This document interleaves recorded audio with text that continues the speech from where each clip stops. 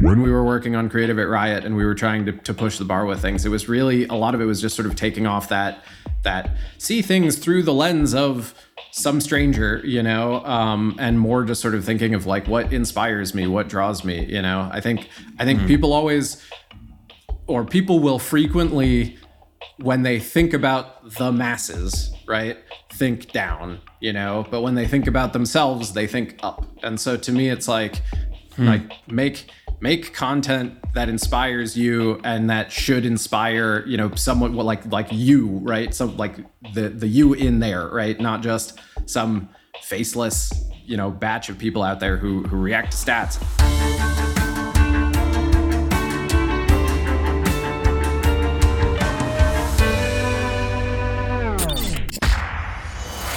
Welcome to Building Better Games, where we dive into what matters most in game development, leaders, and culture. Your hosts are Aaron Smith and Benjamin Karsich. Aaron and Ben are two veteran game industry leaders who have served a global audience of gamers and want to change how games are made. Welcome back, everybody, to Building Better Games. I'm pretty excited about this one, not just because Ben and I both know Alex quite well and have worked with him over the years making games, but he's been doing some really cool shit in the last couple of years since he's come back to Riot. And I'm fascinated, not just because it's game developers doing more cool stuff, but also because the bridge here to Arcane, this big Netflix show now that is killing it on the circuit and everyone's talking about, is really fascinating to me because I've grown up and lived my whole life as a gamer just expecting that any TV property based off of a game was going to be terrible or any movie based off of a game property was going to be terrible. And that is simply not the case with this. And that is super exciting. So we're going to dig into that and more. But first, I'm going to kick things over to Alex. Thank you so much for taking time out of your day to join us. We're really excited to chat with you, man. Hey, Aaron, thanks for that intro. And Ben, definitely good buddies from the old Riot days. Oh, yeah. So I'm Alex Yee. I started working at Riot in early weekend-only closed beta. That was in 2009. Pretty much my only job worth talking about up to that point. And then I started there in customer support for couple of years, moved over to creative, doing sort of backstories, VO, pretty much anything that was written for Champions. And then I guess a lifetime after that, this other guy, Christian Link, and I started this sort of pet project inside Riot for a TV show called Arcane, so the creators of that show. Awesome. Something just struck me I want to ask you about, actually, because I don't think I've ever asked you this before. Your journey is, I think, really awesome. And there was a handful of us that were lucky enough to have a similar journey. Like back in those days, there was this jack of all trades, kind of figure out what the players need, figure out how best to add value. It's funny, you just threw out your sort of job description, but I laughed to myself because it almost didn't even really matter from a certain perspective, like, I mean, God, there must have been only 50 or 60 of us at that time. Yep. It was, max. There were about 40 when I joined. And yeah, I mean, it was certainly that, when everyone is aboard the ship and it is filling up with water, everyone's a bucketer, regardless of what hat you're wearing. So yeah, that certainly was the feeling in the early days. Definitely what I liked a lot about, Riot at the time. And I guess just startups in general, that feeling that every day is going to be this new challenge and everyone's going to have to figure out how to rise to it. That's something that really, I don't know, just always gets me up in the morning. And I think part of that is what kept us going through the production of Arcane, because it was certainly a long, rocky road at different points. And it was just that feeling of having a small team working on something special and kind of believing in it, that I think helped power us through. As a leader, going back to the beginning, are there any like key sort of formative experiences that you recall that just were sort of watershed moments in your journey? God, it has been a long time. So the recall, it's so many different memories, I guess, train wreck in my mind when I think about things like that. I think what we faced in the very beginning was a lot of doubt at the company, for what I think were pretty sensible reasons, right? We'd never done any of this before.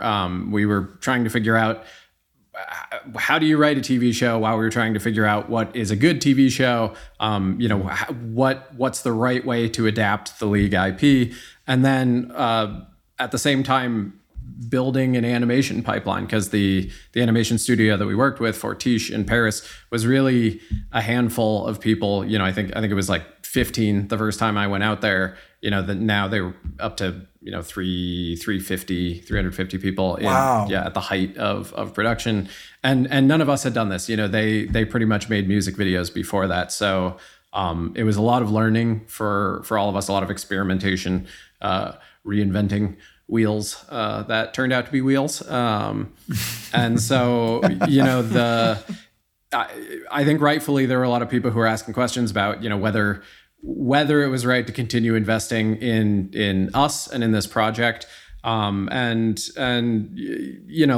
whether we could pull it off.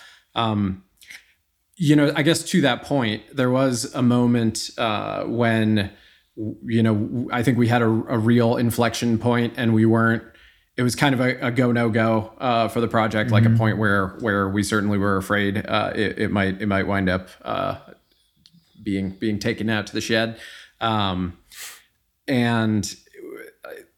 what Christian actually went to the CEO of the company, Niccolo, and a lot of the talk that we had around that time was about the project, about investing in the project, about the risks of the project and everything. And, Christian said something to Niccolo that was, he basically said, I do want you to invest in the project, but really what I see this as is investing in us, right? Investing in the team that will be able to build these types of things for the future, because that's what you're really looking into here. And I think that was a bit of an eye opener for him. When I heard the story, I was like, it's interesting, because we never really thought of it that way, because it's so easy, I guess, when you work at a company like that and you have these big ambitions to be so product focused, and so married to this content that you're trying to get out to players, that you sort of lose sight of the fact that there is this longer game, of your team and your talent and this sort of, I don't know, this machine you're trying to build. What I love about that is also that illustrates that you both together, but also your team weathered that storm, because, if other people are asking questions, I'm sure you guys were asking questions as well. And how do you sort of keep the faith? Like, you're clearly passionate about it, right? But there were probably some points maybe where it was hard to see the light at the end of the tunnel. So like, how did you stay the course? How did you stay focused? How did you keep the faith that you could actually drive it home? It's a very good question. And I can, at least in my experience, the imposter syndrome never goes away. Even with Arcane out now, it's not a day passes that I'm not looking at a script and wondering why anyone is letting me do this. But there were a couple things. I think one thing that I've always kept with me from early Riot was this really the strong feeling that I'm doing this for the players, right? I'm doing this as a person who is a lore fan of games myself, right? And as someone who's also experienced what you guys have experienced of like, you're growing up and every video game show or movie that comes out, you're like, you get your hopes up, or at least up to a point you get your hopes up, and then you watch it and you're like, that really sucked. Yeah. So I worked for such a long time with a lot of people who, poured their hearts into building champions and creating these backstories and these personalities for them. And so a lot of this was a labor of love for me to just feel like I was doing justice, to all the work that people put in, and to give these players who supported us for such a long time a real look at these champions that they make all this fan art of, that they're dedicated to, that you go to conventions, you see people cosplaying. It felt like too much time had passed at Riot without us giving them something more substantive in a narrative form. And then, there's a certain degree of I think, ignorance mixed with arrogance in the early part of the process, where you have no idea just how big the monster is that you're going off to slay. And you're like, I'm sure I can do it. I've got this long sword. It's going to be great. And then you get in the cave, and at that point you realize just what you've gotten yourself into. But by now you're already there, so you're sort of in the thick of it. I definitely think with big ventures like this, at least again in my experience, I it's always worked out better when I leapt before looking, because everyone's very quick to tell you all the hazards of anything risky, and early on with the story and with the project, we talked to so many people trying to get insight, and figure out like, okay, how can we denoob ourselves, and what I was surprised to find out was that while everyone would have a load of opinions about what you need to do, and also just why you're doing everything wrong right now, there's very little consensus amongst all of that. I would kind of expect that if you go to all these industry veterans and talk to them, you'd have this sort of like consistent heat map of notes, right? But it was just kind of all over the place. So yeah, I honestly, all I can say is that we just kept moving forward. I'm a hiker, and the metaphor of the mountain has always been good for me, right? Where it's like, don't worry about how far it is to the top, just take the next step, right? And eventually you'll wind up there. Tell us more about that. What you just said there was super interesting to me. This idea that you went out to seek knowledge, wisdom, and experience from people who had done this before, and you were kind of astounded, it sounds like, to find that there wasn't really much in the way of vanilla models or information. What was that like? There are a lot of things that there are a lot of formulas, that people will hearken to, but when people are actually digging into specifically what you're doing, at least what I've found, and this is really specifically on the creative, people. What you wind up getting in people's feedback is a lot of their vision for what it is that you're doing, and also sort of like just a snapshot of their taste, and those things actually vary, I think, more than people realize from person to person. So even when, like, almost no matter how many documents you create, right, where you're trying to say like, this is the point of what we're doing, this is the Bible, it's like everyone can read 2 sentences and walk out of the room with a totally different interpretation. We've always found that if you're trying to carry a vision across a large team or just for a long amount of time on a project, a big part of it is just sort of saying the same thing consistently over and over and over again in a lot of different rooms. So you're just sort of reinforcing this North Star for everyone. Yeah, and I imagine that's doubly challenging if there's a pre-existing IP that everyone has already engaged with, and so therefore everyone's opinions are even stronger than they might be if you were just creating it from scratch. Yeah, in a lot of ways at Riot, because it took us so long, I guess, to finally put something out there like this, a lot of people either wanted to be, the driver for that, or just were really concerned, that this first impression was just very dangerous. So there were certainly a lot of hurdles in that direction. At the same time, there were a lot of people who showed us support. I think another kind of watershed moment for the project, which happened right before this talk that Christian had with Nicolo, we sort of started the train running before we had a plan to get all the way through. So we were getting into animation. We built the pilot as a proof point, right? And that was kind of like, this is basically what the show will look like.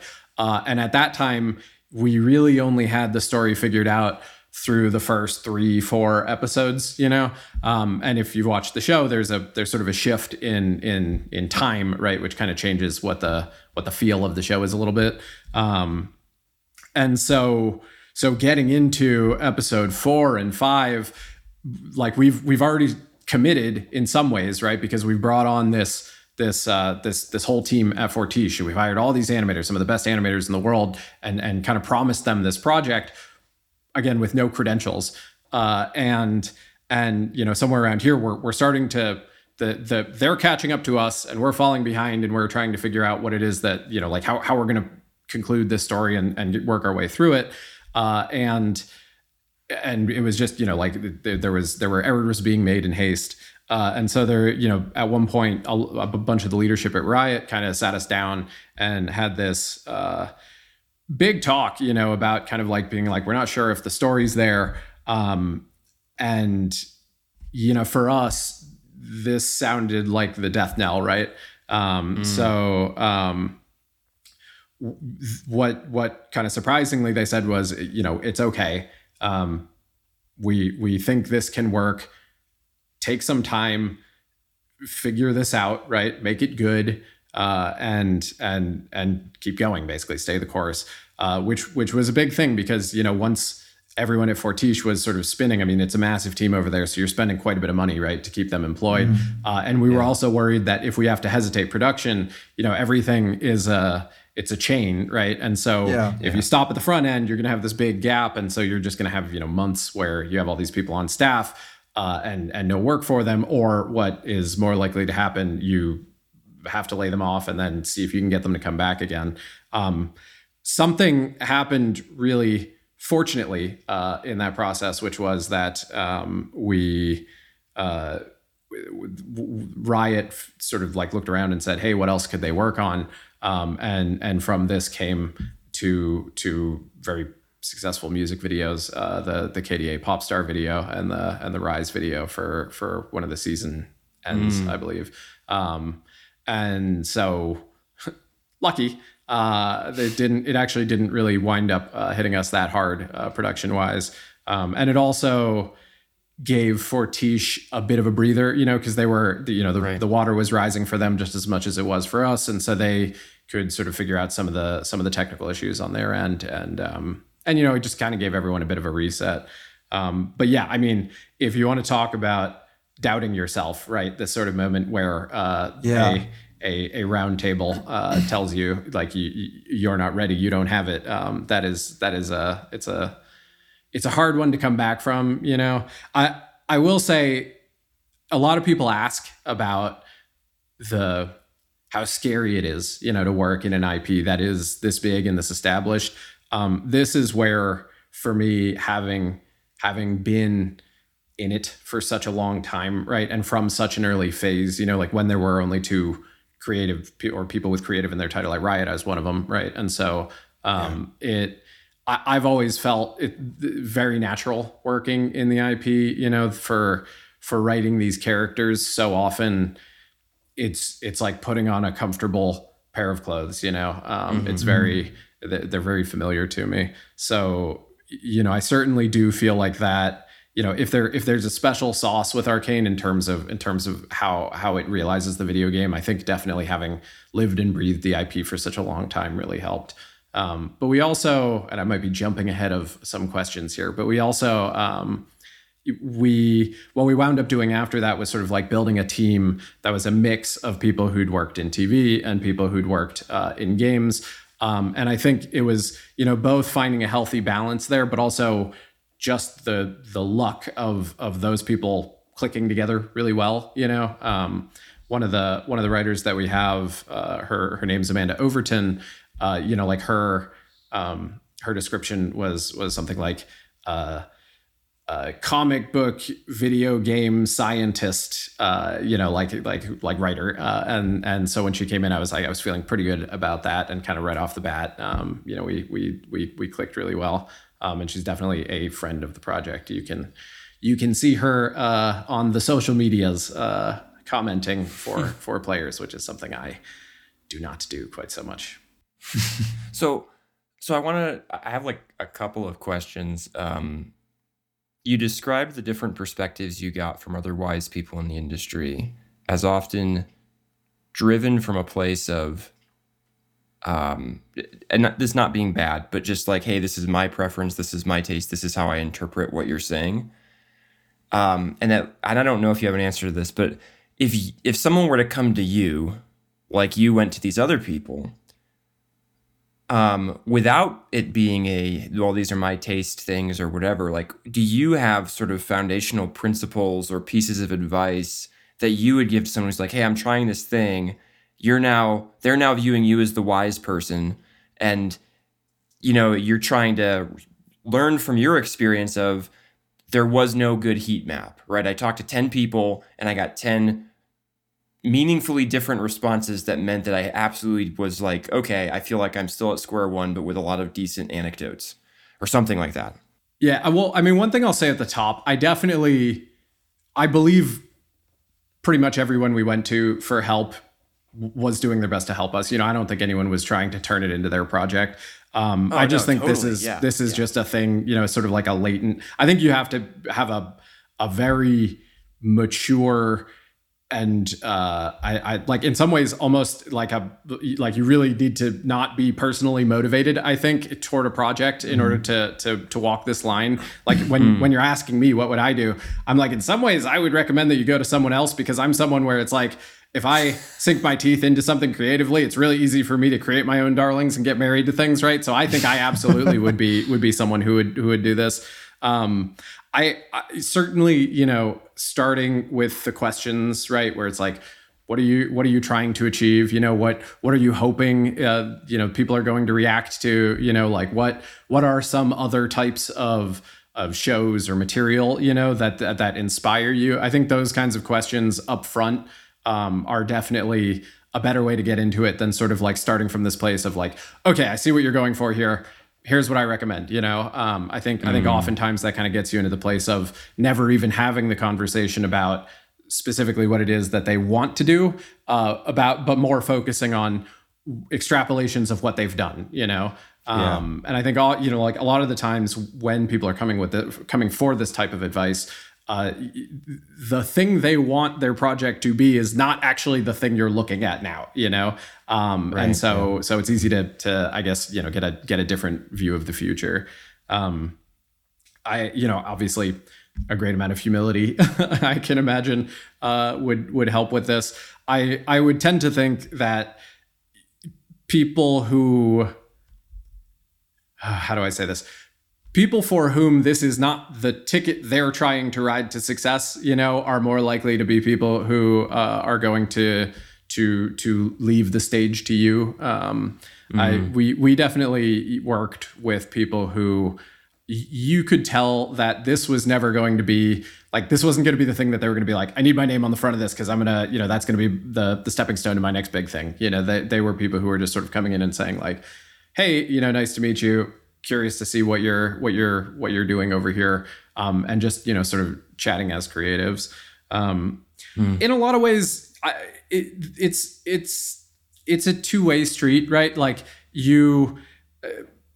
I've always felt like with feedback, which is a word of great connotation in the industry, you being good at giving feedback is as important as being good at getting feedback and really knowing how to interpret it. Oftentimes, it always works better when you can just trust in the good intentions, right? But sort of also know where to interpret what someone's driving at with the specific things that they're telling you. And you had mentioned this idea of it really helps a lot to be in service of a audience-facing goal that we all share, so that it helps us to depersonalize it a little bit. Like if the only thing I have to lean into is what I think is really cool or what I think is really good, that's probably not going to be the same as what you think is really cool, right, or what you think is really good. So I love that. That was like one of the first things you mentioned there that like struck me. It's like, hey, no, there's a grander purpose that we're trying to achieve here. Yeah. I mean, and of course, this, again, it's the early days of Riot, it was just, we never knew what the game would become. So I guess same thing with Arcane, right? We never, honestly, in a lot of ways, we were just sort of waiting for the day where people are like, okay, you've had your fun, time to stop and hand this over to people who know what they're doing. But that when there is no ego and there is no thing to live up to, really all you have is kind of like what what is the dream, what is the what's the horizon that you're headed toward. I will say though, it's there is a dark side, to the in service of the players thing, because that can also be the saber that you wield, for any the argument opinion, winner. Yeah, exactly. I don't know. At the end of the day, there really is no magic formula. It's everything. I've always thought of writing, but just general creative work, more in the sense of how you think of like people on a sports team, right? Where I think a lot of people tend to think of like a great book or a great movie as this thing, this product that is this good, right? And from that you can deduce what everyone is capable of, right? Like you've learned the competency of the people who created this thing. But for me, it's like everything is just that game, that day, that moment. It's like the best people make mistakes. The newer people, right, can have incredible breakthroughs. It's a continuous project, right? And you shouldn't really measure things in any one particular product or any one piece of a product. You should really measure both how well someone does over a long term, but also just kind of like how they grow, right? Because it's so often, again, looking to the future. We had one moment. This was kind of a funny one that it's not going to be the only place that you hear it if you listen to a lot of interviews that we've done. But I had a funny moment with Brandon early on when we were showing him the pilot, right? And I think for a lot of us, the pilot, we're more fond of the end of the season than the pilot, because again, we got to put into practice all these lessons that we learned as we were going. But so when we showed them the pilot, they're like, it's pretty cool, but I don't know, it's a big investment and everything. And I said, Brandon, if everything goes as planned, this is going to be the worst episode of TV we ever make, which is a risky thing to say when it's the only thing that you've made. But I think he took that really well, and, sort of understood, because, that's what we did at Riot. We just kept trying to get better and stumbling often, but then just trying to make a lesson out of it.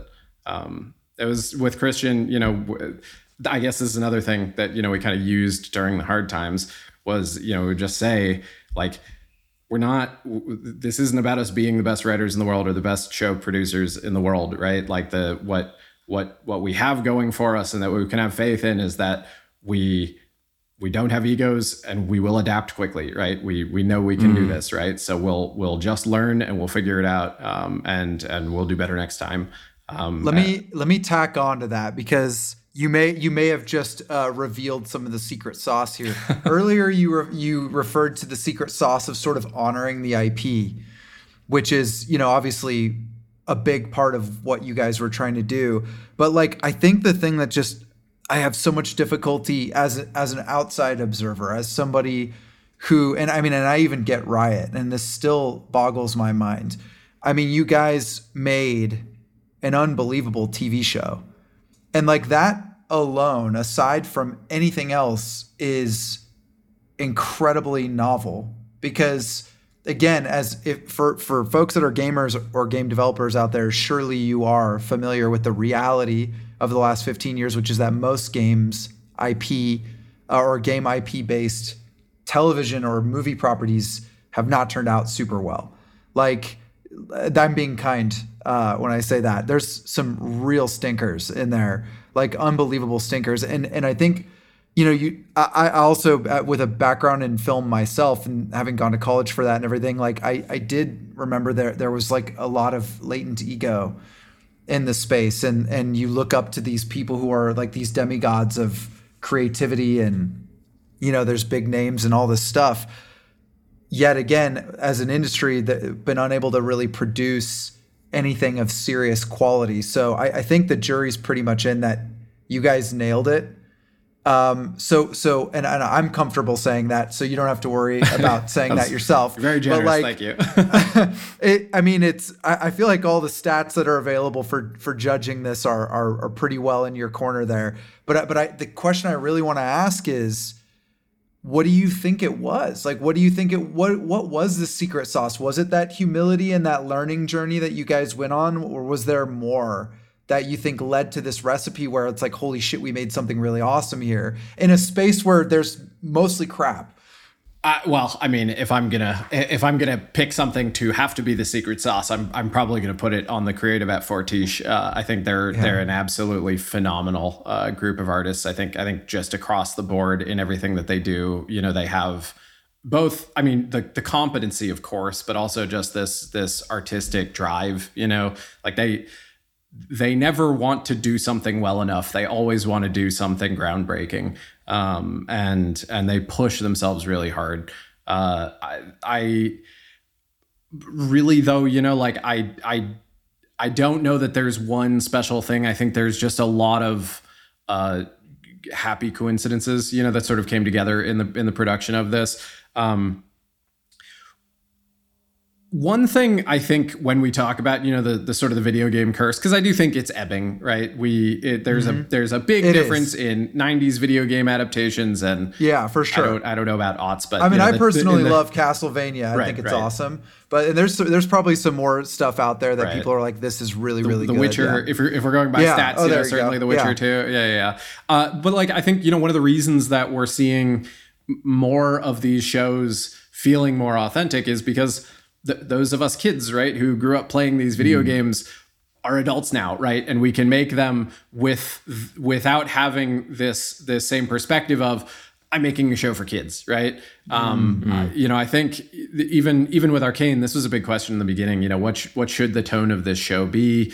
Who are we making this for? League is, it has that teen rating, right? So it's like 13 plus, right? And so there's definitely a group of people who would say, make something like what you'd see on sort of the Saturday morning, kind of cartoon, if that even still exists. But it's Sunday morning now, actually, right? Yeah, so. I guess it's whatever morning you decide to start Netflix.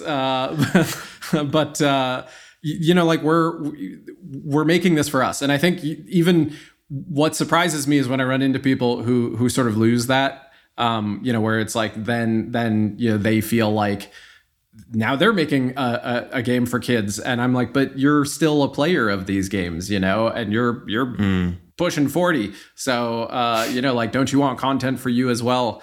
And I think, one of the things that I would tell people when they would talk about kind of the demographic of League, being in that, 13 to 20, 24 range or something like that. I'm like, well, sure. But this game has been around for over 10 years now, and there's a lot of us who played it and it was still a formative game back in the day. And maybe we have jobs and kids and things like that now, but that doesn't mean that we wouldn't still like to see, stories about our characters, right? And so this is the kind of show that, if I didn't make it, right, then I also would have checked in just to be like, hey, what is this? I'd like to see a good version of that. I mean, the Warcraft movie was way past the at least my time in WoW, right? And so I tuned into that with the same hopes. So, this oftentimes, I think when we were working on creative at Riot and we were trying to push the bar with things, it was really, a lot of it was just sort of taking off that see things through the lens of some stranger, and more just sort of thinking of like, what inspires me, what draws me, I think people always, or people will frequently, when they think about the masses, right, think down, but when they think about themselves, they think up. And so to me, it's like make content that inspires you and that should inspire, someone like you, right? So like the you in there, right? Not just some faceless, batch of people out there who react to stats and who vote strangely or things like that. I should probably avoid any political stuff, but like just weird things that sort of bubble up to the I don't know, the simple breakdown of people. I love that there's almost this idea of like, I want to draw people towards something better rather than pandering to their base self. Or giving them what they're saying they want, Yeah, exactly. Just like, oh, cool, let's just give them, comfort food, right? It's like, no, like pull them up. Well, that's interesting. I don't think Arcane is comfort food. I think I even made a comment to you when we were chatting like a couple months ago where I'm like, dude, this shit is intense. Like it's like I got a couple episodes in and I was just like, I need a break. Yeah. I feel like and not that it's depressing or anything like that. It's meaty. It's it's like eating a rich steak or something like that.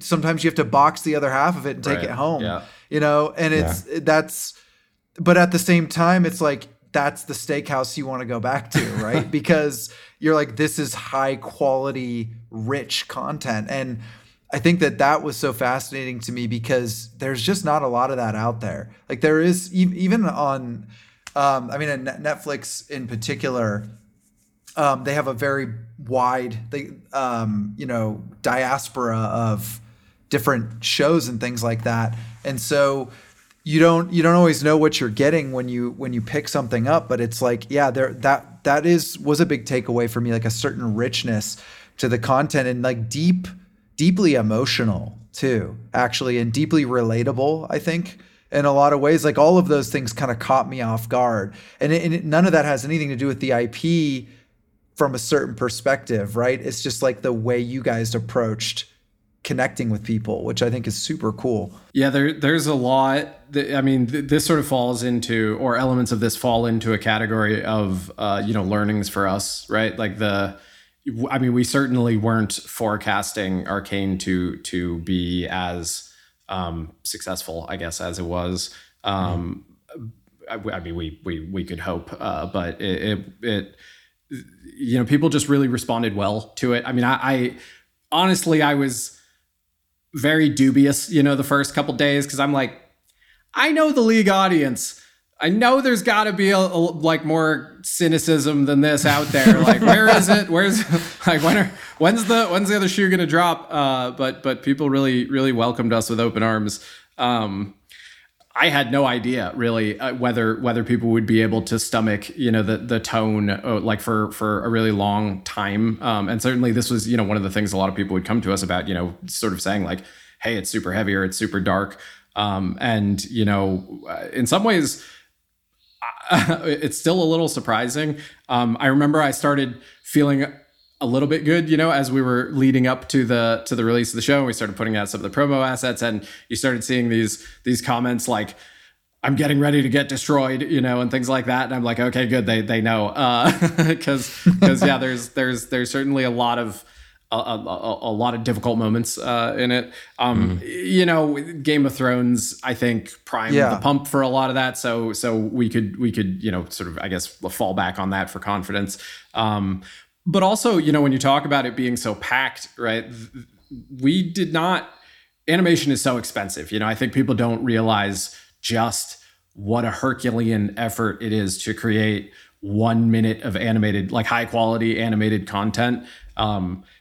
Like nothing is a mistake, right? You don't have outtakes, right? There's nothing. The things that are left on the cutting room floor are things you paid dearly for, so you really don't want any of those.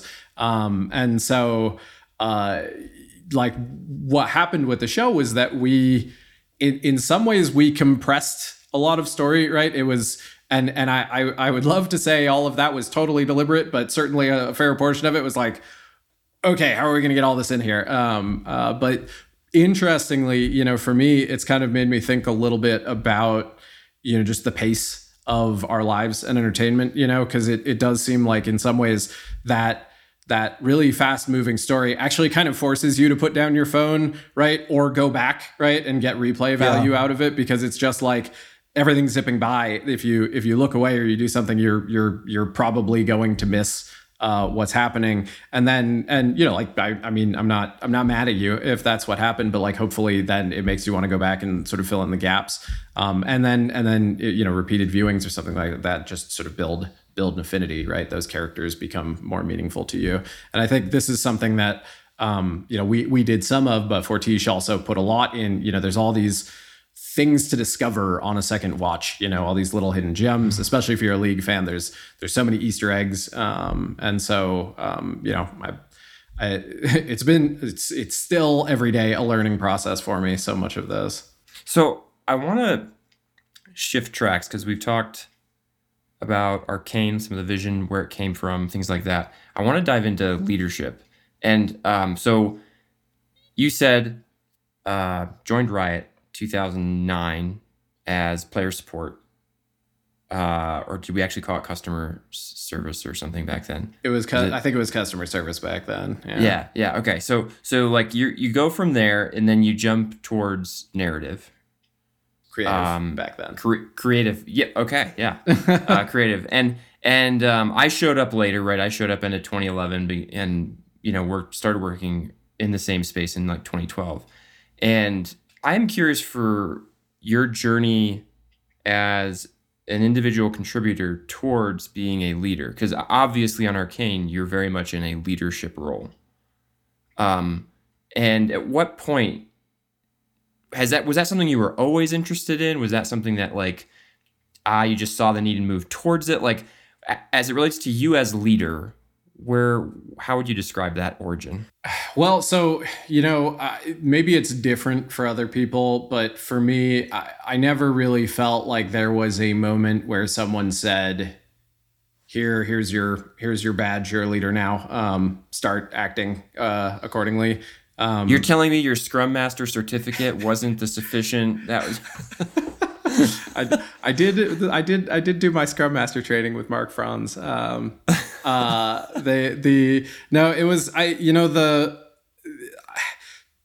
Because we were always so underwater, at Riot back then, and because we hired a lot of people very quickly.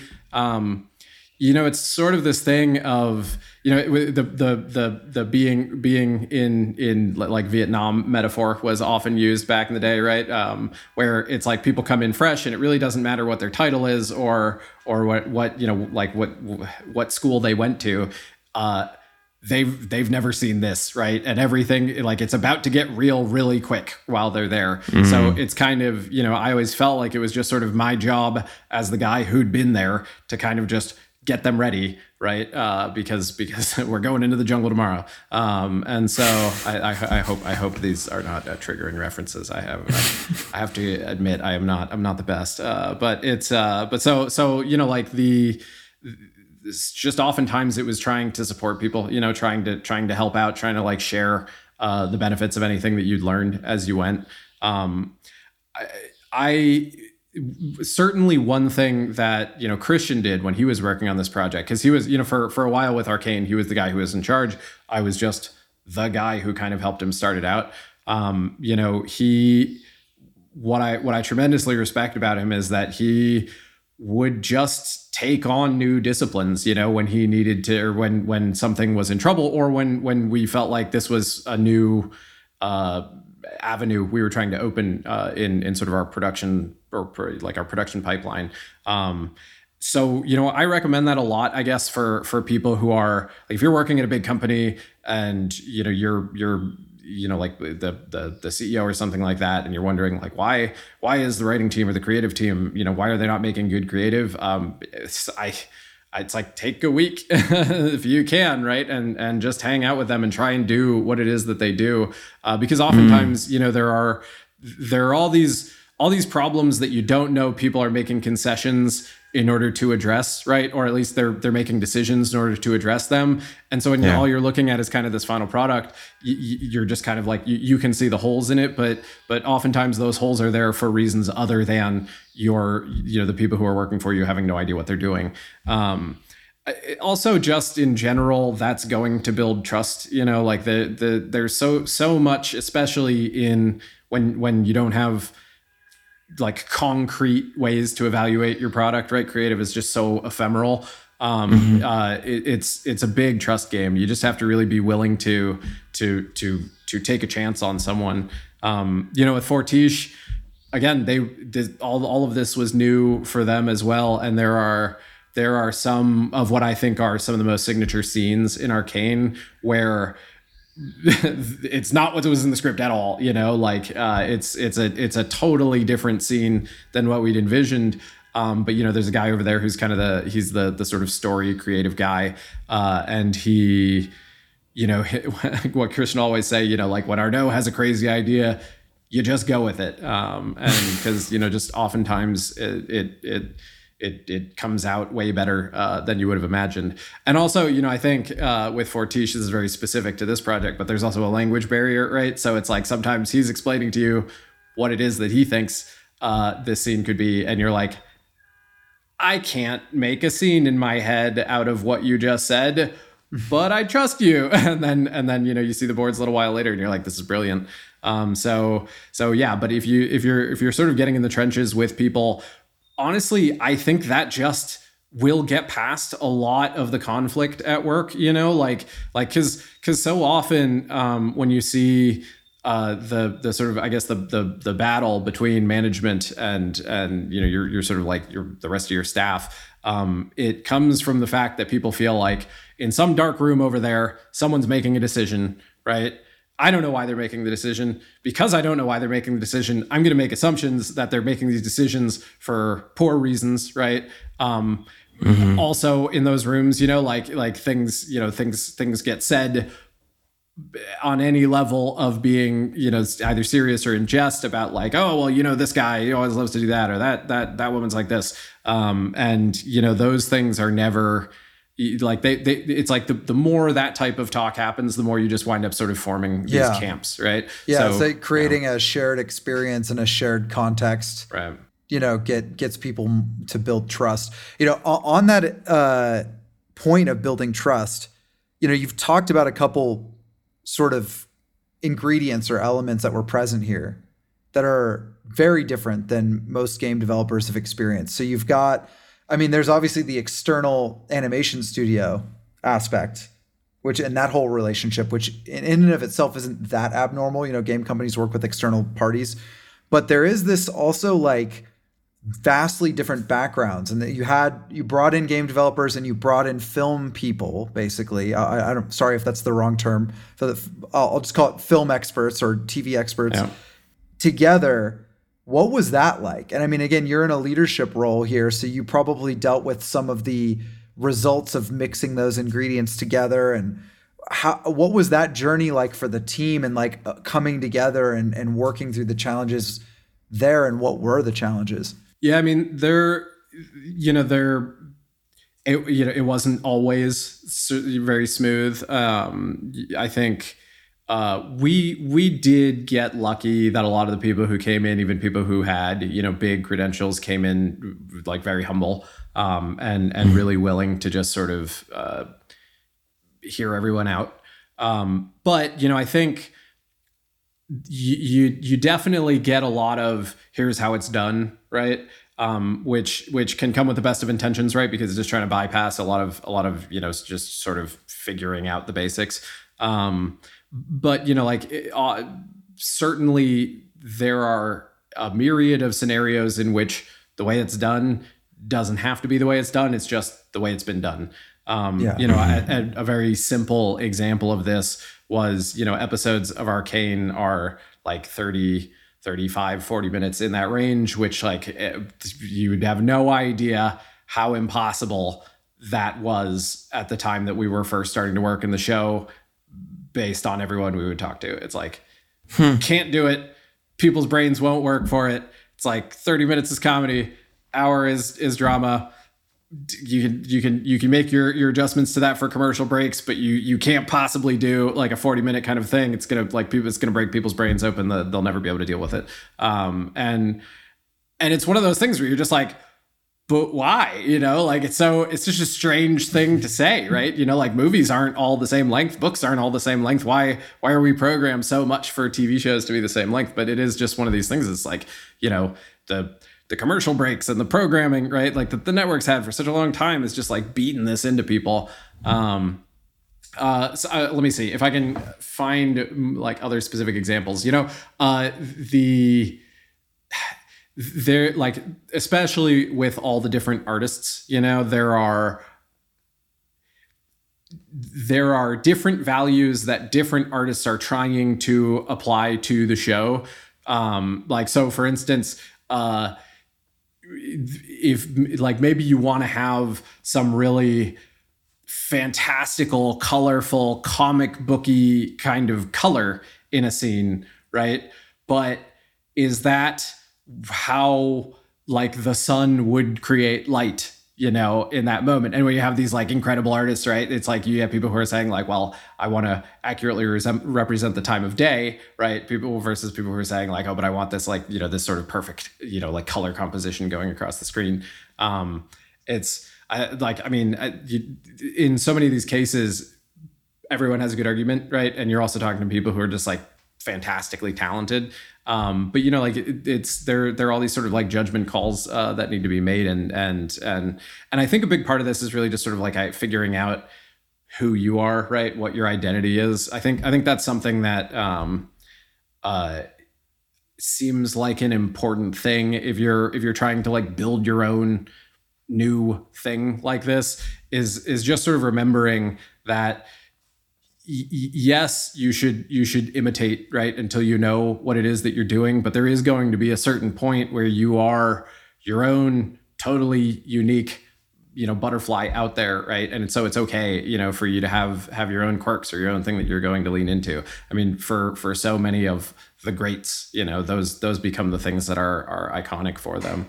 Were there like any like operational collisions? Because again, like a lot of the working methodology is a lot different in the film space than it is in games.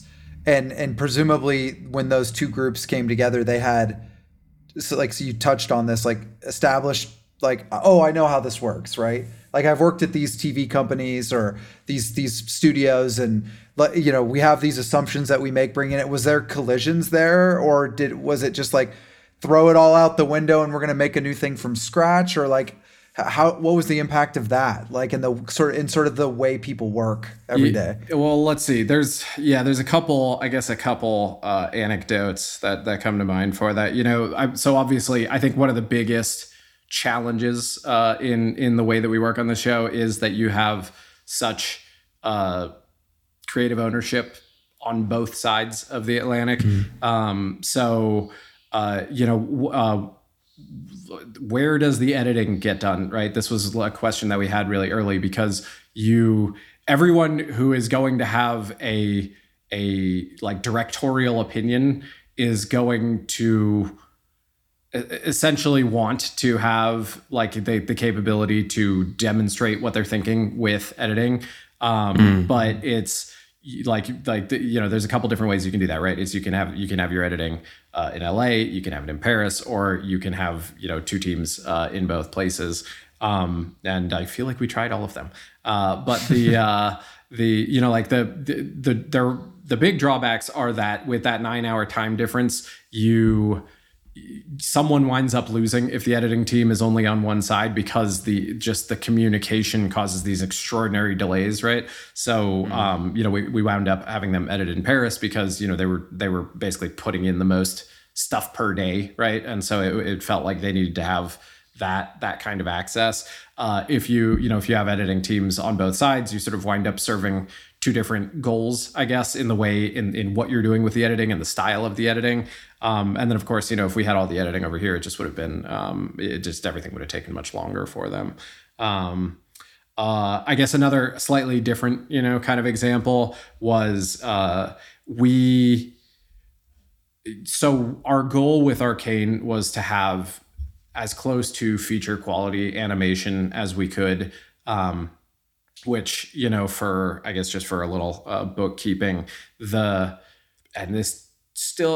this world, it doesn't make as much sense to me as it used to, but, movies are the moneymakers, right? Because you can go to the box office and you can buy a ticket. And so if you make a movie, you make a lot more money than something that's programmed on TV, because, people are just paying their subscription for TV. So, like we're making a TV show, but we're trying to aim at feature quality. So like the cost of trying to hit that quality bar is so much higher than what you would be doing in TV. And so one of the guys who we brought in really, really early to help us was this guy who was a director, or he was a boarder with Pixar, and then he became the director of Toy Story 2. Ash Brannon, he was coming to us with this is how we did it at Pixar. And one of the big things was they do a lot of their iterating in storyboards, which means, you write the script, they do boards for it, you review the boards, you're like, this is working, that's not working, okay, redo the script, new boards, et cetera, et cetera. And so Pixar movies take a really long time to make, and they are very expensive. We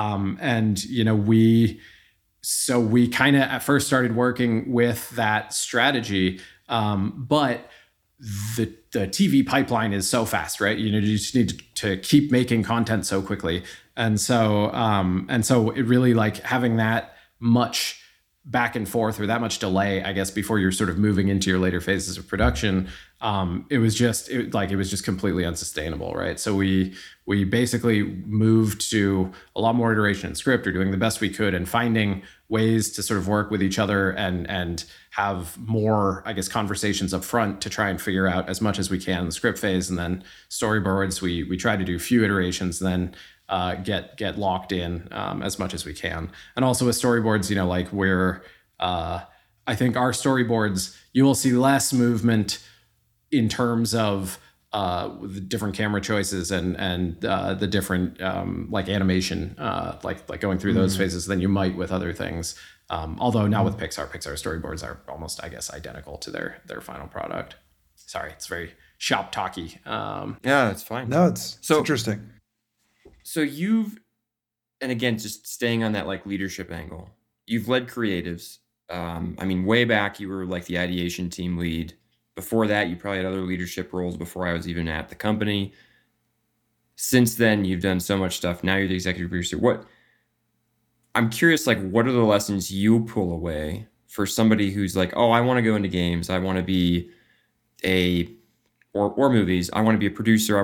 But I want to work with these artists. I want to work with these designers or these writers, the narrative, creative types. You've done it, and then you've led it. I'm curious, what are your takeaways from that experience? What would you tell someone? So much of how I think about things is going to go to creative. So, take with a grain of salt if you're working in billing. Just bring everyone in on, like, a lot of your decisions. I think one of the best managers that I had at Riot is one of the really early ones, Sean Carnes. When he had big decisions to make in the IP, he would just pull everyone into a room and talk about it, And I think that it so much made it okay, or made us okay with whatever the final decision was, right? It was like, even if he wound up saying, like, nope, we're going with this other thing, the fact that you felt like you were part of the decision, right, and you were included, really gave you the ability to, get on board and be supportive. I think another thing is just, like, it is just this sort of constant reminder that it's the same team, right? That everyone's on the same team. Like, it's hard to do. But I've always said, like, just point at the elephant in the room, right? Like, if people are upset about something or with each other, maybe not getting them in a room together immediately is the first thing to do, but just talk to them about it, just address the issue. I think demonstrating, with your good intentions is really the way that people will believe in them, more than just sort of talking about them. I think that's going to, you'll interpret that differently depending on what your job is, right? But a lot of it for me, a lot was customer support. Honestly, like with Christian, I think a big thing between us was the trust that came from customer support, which were these situations where, customer support is a job where people complain at you all the time, right? And you have to come to every single one of them as though it's the only complaint you've heard that day, right? And you have all the compassion in the world for it. I think what you're saying is you both developed deeply diplomatic skill sets. Yeah, but also, but also the trust that came from it, right? Like Christian and I both worked in that situation. And so, there was never like between us, there was never this sort of like the what are you up to, or do you have my back? Certainly having people's back, right? To like finding a way to show that is a big thing, for me with Christian. I can't tell you how many times, I feel like he went to bat for me. He told me, and I've got a pretty good stomach, right? So I don't know if directly bringing this up with people is always the best idea. But he told me, like when we started working on the project, that people came to him and they were like, "Take him off the team. He's not the right person for it," And he told me that he was like, I hear you. But no, God, I don't know. I don't know if I should say that, sorry. I've been in some situations like that myself. And, I actually think that that's quite inspiring, right? To be honest. And I think, you've talked a little bit about this idea of, what from the outside, and this goes beyond you as a leader, what might from the outside look like unorthodox, what might look like different than the way people do this stuff, what might look like, hey, these guys have never done this before, what the hell are you doing? Or what might from the outside look like, why are you spending all this money? Are you out of your mind? And here we are. We're looking at 100% on Rotten Tomatoes and, the most watched original Netflix series of all time. And it's just like, that's reality. And so I actually find that really inspiring. I actually appreciate you being vulnerable and saying that too. Because I feel like any leader who's really been tested probably has some stories, some like that, a few scars. So, yeah, I think there's, if no one's ever doubted you, you're probably kidding yourself. There's also there's just so many simple things, for leaders. They're simple, but they're easy to forget. Just thanking people for things that they're doing. Like just checking in, right? For me, every time we would hire someone, I would try to as soon as possible, just take a lunch with them or something like that, just to say hi, right? To have a conversation. Certainly for me, again, because I was never given the official emblem of leader. I didn't know that people. I didn't know the point at which people had started seeing me differently, and so you can always think to yourself like, no, I'm just me. I'm approachable. I'm over here. Anyone can talk to me, right? But they don't feel that way, right? And so sometimes you have to go out of your way to go say, hey, what's up? And I think also it's good to bear in mind, if you are, unbeknownst to you or not, a big intimidating leader, that for a lot of people, especially people who are fresh starting out, they might speak poorly, right? Or not be at the top of their communication game, right? Because they're in their heads about what it is that they're saying or how they're representing themselves or what everything means, so having a little bit of sort of compassion for that, and A, helping them along, and B, kind of giving them a pass here and there, I guess, and them, I don't know. I remember like I used to, with a lot of the leaders at Riot, I felt like, some of them I still feel like I don't know if I've proven myself yet. But there was always like this sort of like moment where it's like the before and the after this moment, where it was like before then I felt like an idiot in front of them and probably looked like one too. And then after that, it felt like we were, we'd like coworkers. Right. I definitely remember some of the early interviews that I had with Mark, or the early conversations that I had with Mark. And I was so frozen up, or just not my best self, right? And so it's when you only have that one lunch or something like that, you can certainly have the all is lost feeling. There's something I like, so you're calling out the importance of the leader in that circumstance to take the initiative, and to initiate the contact, because I learned after the fact, and I'm sad about it, and I think it changed how I led. a time in the military where someone basically told me, hey, your staff, like the people that work directly for me in the brigade or the battalion shop I was in, they were terrified of me. Like they didn't want to interact with me. They were scared of me. And I never wanted to be that. But to be fair, I never initiated contact with them. And some of that goes into like the military and what it is and all those things. But I remember then I showed up to Riot at some point after, and it was actually you were on the champion team when this happened. I can't remember. There was some early champion we were talking about, and I suggested something because we were all like brainstorming an idea, and I suggested something. I mean, everybody was just overwhelmed, and we were trying to do a champion every 2 weeks, and like it was pretty wild back then. And I remember I said something. People were just like, "Okay, we're just gonna do what the producer said." And I remember I was terrified. I was like, I am the least qualified. I do not know what I'm talking about. Like, please do not just do what I said. But you don't realize your impact as a leader. You don't realize how much weight your words may carry and how hard it can be to approach you because you don't think of yourself as hard to approach. So I really appreciate that, what you called out, like taking the initiative, having the lunch, helping people try to see you as more than just, frankly, an authority figure, and someone who makes calls, calls the shots, you know? Yeah. I mean, almost to your point, like another part of it for me is like, when you're the leader, you don't need to be the one with the idea, you know, like, it's like, I think so often people are like, like has to be my way. Otherwise I'm losing my grip on things. And I'm like, no, it's kind of the opposite, right? Like you're already at the top. What you need to do is elevate your team, right? And now your whole team is lifting up, right? That's the I want to just etch that in stone, what you just said right there. Yeah. I mean, it's probably you need a big stone, but it's I love that. That's such, I think that's a demonstration of a certain mentality that is not super common.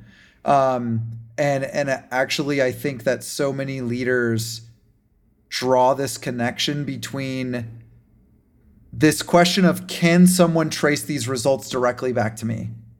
If the answer is no, then I am going to be perceived as a failure, or I'm worried even that I am a failure. If the answer is yes, then I'm good. And so what you do then, the easiest way to achieve that is just to stick your hand into every single pot you can possibly get in, and make sure you're in every single meeting, every single conversation, right? Yeah. And so and talk about also the least scalable leadership approach you could take. So I love what you said there, because that is something we just shout from the mountaintops constantly, is like, let go. Leadership is actually so much about letting go. And being effective as a leader is about letting go. Yep, that's definitely one that I still wrestle with. You know, I think and you know, I mean, maybe this is another just like hint or pointer. You know, like my standard operating procedure is I will do all the things I think I should do, like wherever they come from, right? Because that's just what I'm used to, right? Again, in the sort of world of bucketing out the boat. But you know, like so I'm not the best at appointing delegation, right? But when people grab something, right, and just take a swing at it, which I do encourage, right? Like when I have one-on-ones with people or I'm talking to them, you know, like oftentimes I'm saying like, I will try to help you with this, right? But at the same time, you can also help yourself with this, right? If you see something that you think you can do, give it a shot, right? I think, you know, like, I guess one of the examples that I had for someone was, I understand if like how you would, you know, feel trepidatious about making a call, like a big call on something, right? Just straight out of the gate. But what you totally can do is you can come to me and say, hey, these people have this thing. I think we should do this. What do you think? Right? So you're making a soft call, right? Like, it's like, of the two options, you're saying, I recommend this one, but it's still your call, right? And by doing that over time, you're both going to get adjusted, you know, in places where you might need adjustment, and that's sort of like growth in its own way. But you're also just sort of like, it's the more you do that and the more you're right, the more I'm just going to be like, you know what, just do it, right? Just own it, right? And then through that, you're sort of, you know, like guiding your own sort of career growth. And honestly, you know, for me, it's like when people do that and they do it well, don't let it slide past you without noticing, you know, like tell them they did a good job, you know, compliment them on it. Like anytime someone's picking up a ball that you either dropped or that was like, you know, just adding more chaos to you juggling, like tell them to do more of that, right? Like support that effort, because the more that happens, the better for everyone. So I want to kind of move us towards closing.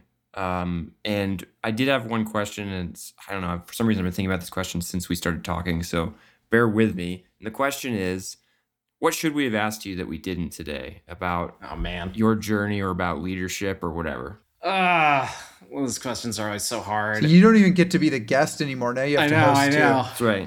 That's right. This is my new strategy for podcasts. I think someone asked me this question before, and I was like just totally at a loss. So we'll see if I can do better now. By the way, I have one that's very similar to that, but worded differently. Okay. But it's funny. I think I know what Ben's getting at. Aaron, you know what? Go ahead and ask yours, and Alex, you can pick which one you want to answer. Yeah. So mine is like so. We're all game developers, right? And I think that this is really exciting, really novel, and really interesting. All of it, from head to toe.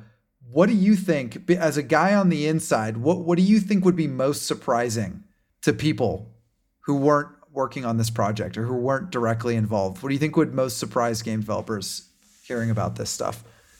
Game developers specifically? I mean, yeah.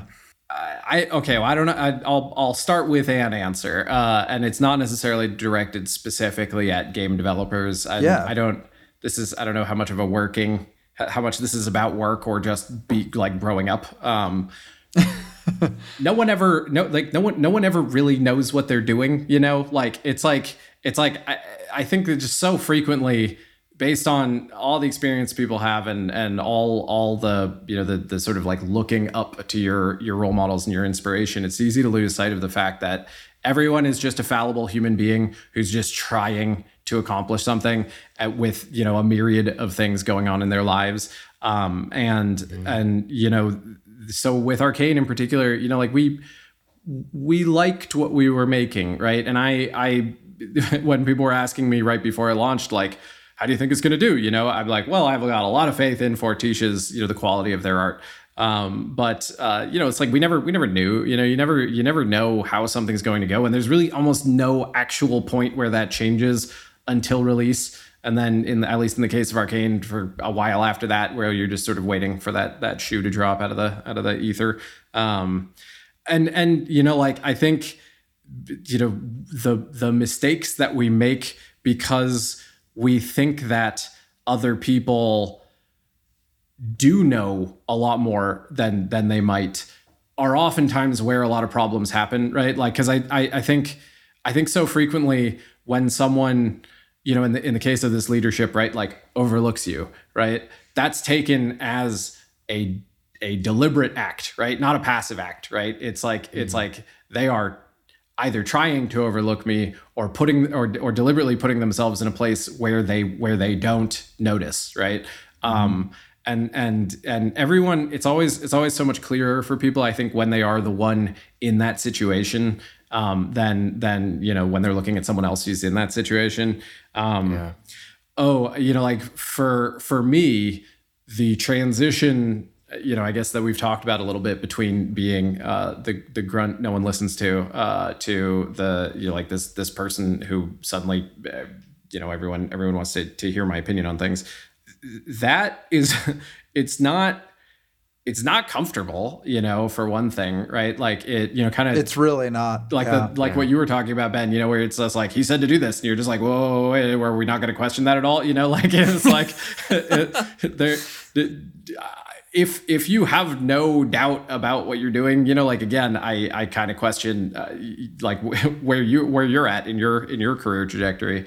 And also there is something that comes with the responsibility of leadership that makes it I just didn't experience it until I was there, which is this sort of feeling of like of how much the stakes are raised for everything because of the fact that you can be letting people down. And for me, that really, really changed the amount of compassion that I would have for like either bad decisions in leadership, or I guess, like things that you would consider to be bad decisions in leadership, or all the things you disagree with, right? Because it's so much, right? It's so much that people like that have to endure and have to carry on their shoulders. And be like, it does in some way. Well, I don't know if I want to say it clouds your thinking. I guess actually a better way of putting this is that the more I've been able to see with my vantage point, the more complex every decision has seemed, right? Mm-hmm. Where it's like when you're here and you can see, this much landscape, everything seems so clear and so straightforward. And then you like raise up another level, and then all of a sudden it's like, oh, okay, now I understand why it's not as clear cut as that. But like prior to getting there, that's very unapparent. For instance, I think, there's some points at which we were like I said, production is especially for a show like this, for as much as we're trying to do in the time that we have, like it's very grueling. It takes a lot out of you. I came into the show with the sort of mentality of like, the product is everything. We have to do the best for the player or the viewer, the audience. And this is going to live forever, right? So we don't want to drop miss an opportunity that seems like it's an easy solve right now. But when we started hitting these points where it was, you could feel like we might be hurting the spirit at Fortiche, which I do so much ascribe to the quality of the stuff that they build, then you start asking like, okay, which of these things should, lead the way, right? Like maybe you do make this story concession, for the goal of trying to like keep people motivated and keep the train moving. But these are the kinds of conversations that always feel terrible, because you never want to tell a fan like you had to make a story concession, and you never want to tell a storyboarder that they've got to work 100 hours this week and not see their family because the story is everything, right? But these are the types of decisions that it's easy to not understand how difficult those types of things are, and also like just. Sometimes there isn't a good decision, sometimes you're simply choosing the least bad one. And it sucks, okay, Ben, did you have? I was just going to say, I wanted to reflect to you throughout this call. And these are things that I think I observed in you when we worked together and when I saw you at Riot, but there's just a lot of, the word compassion has come up many times. Humility has come up many times. And also inside of that, there's like a meta thing that you haven't said, but that I see is like reflection. Like you are an observer of yourself, which is interesting. And when I think about leadership, I think all three of those things are actually very important. The ability to be compassionate, to be humble, and to be reflective. And I want to what's going on. I love that. And I want to add something on there too, which is, when we talk a lot about this concept of holistic leadership, one of the things is you've clearly internalized responsibility, not just for the work you do and the people that work with you, but also for the audience that you're serving as well. Mm-hmm. Like that came through so deeply that you like really care about the players and you care about the people watching the show, and that's like honoring that. This word that comes to mind is like honoring that is like so important. And that's really like, I see that and I'm just so utterly inspired by that, because it's as a gamer, I think it's the thing you fantasize that they're doing behind closed doors. Mm-hmm. You know what I mean? I think it's the thing you always hope for is like, do they actually get it?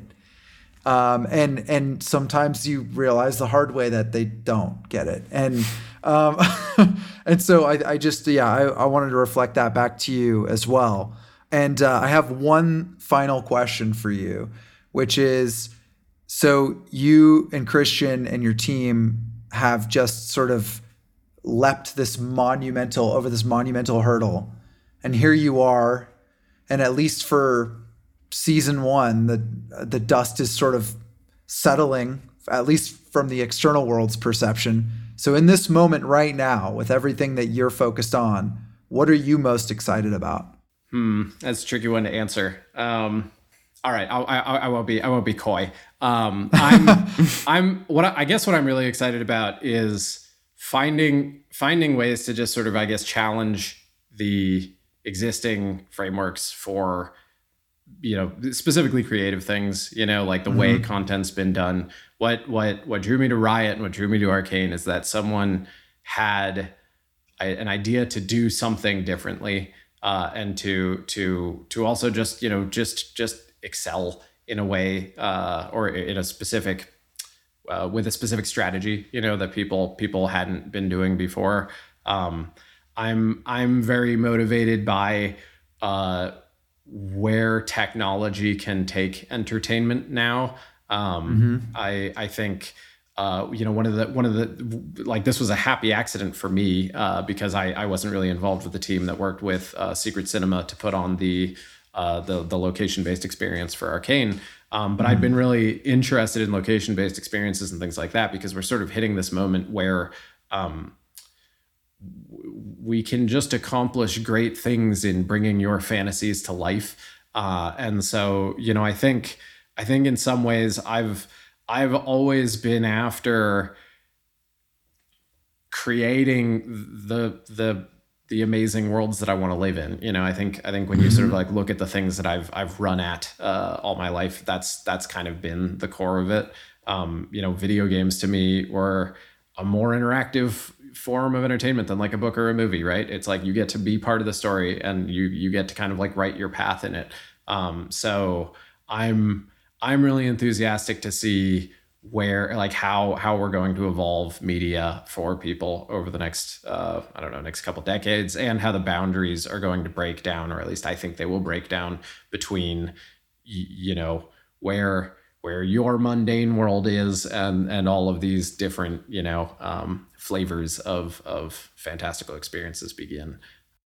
Hey all, there's a bit that we didn't want you to miss. This was actually after the podcast was done, but Alex had left his mic on, and he told a story that Aaron and I were both really struck by. The prompt for this story was about Alex and the fact that I noticed his humility and openness. And so, yeah, I hope you enjoy as well.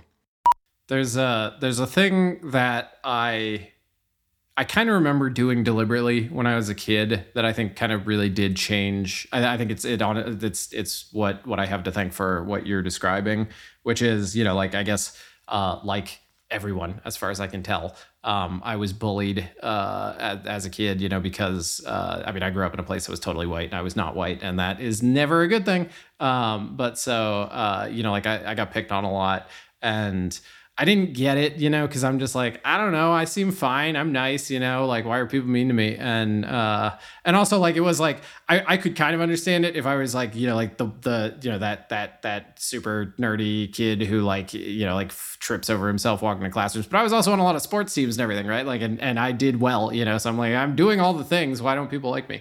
And I had this experience where making a long story short, my sister almost died, and it kind of like made me have this feeling of like, wow, life can end at any moment. And up to that point, I feel like I had this perspective of being like, I'm just going to stay the course and ignore everyone, even when they pick on me, and like God will sort it out, right? Like I'll get my comeuppance in the end. And then when I had that feeling that I could die any day, I had this feeling that I was like, okay, I don't want to, if I die tomorrow, I'm not going to be happy about this, right? Like I want to have a better relationship with people. I don't want to be the person who's picked on all the time. So my strategy for this was I had to tell myself, like, okay, look, everyone can't be mean. That can't be the explanation, So I basically had to figure out how to sympathize with people who are my enemies, right? Like I had to figure out a structure in which I could understand what they were doing from their perspective. But as soon as I started doing that, right, like I kind of got to the point of feeling like, no one really has bad intentions, like it's always pretty easy to see how someone with good intentions can do something that hurts you. I think study of people, also with the goal of just being able to like, fit in with them like a chameleon, because I always felt like a fucking alien. It's both what kind of, lets me empathize, but it's also what like helps me write characters. That's awesome. Cool. I love that. Alex, thank you so much for coming and doing this with us. I had a blast. Yeah, no, thank you. Definitely good to catch up with you guys again. I feel like I ducked out of your question, Ben. It's okay. I gave you the option. Maybe you come up with maybe it, you should have asked me. later. You should have asked me like what my ideas for AR VR are. I think that's that dovetails well with my little end tirade there. Conversation for another time. Yeah. Yeah. And I really appreciated your take there on that last one. And I apologize if it came off sounding like I was fishing for spoilers. That's certainly not the intention. You made it appropriately vague, and I appreciate it. So awesome. Well, thanks again so much for joining us. And I am definitely walking away feeling pretty inspired by hearing everything you've talked about. This is just great. So thanks to everybody else for listening, and we'll see you next time. Thank you. Thanks for listening to Building Better Games with Aaron and Ben. If you have comments, questions, or would like to work with Ben and Aaron, shoot an email to info@valarinconsulting.com. That's info@VALARIN consulting.com. Please follow us on Twitter or Instagram @ValarinInc. We'll catch you next time.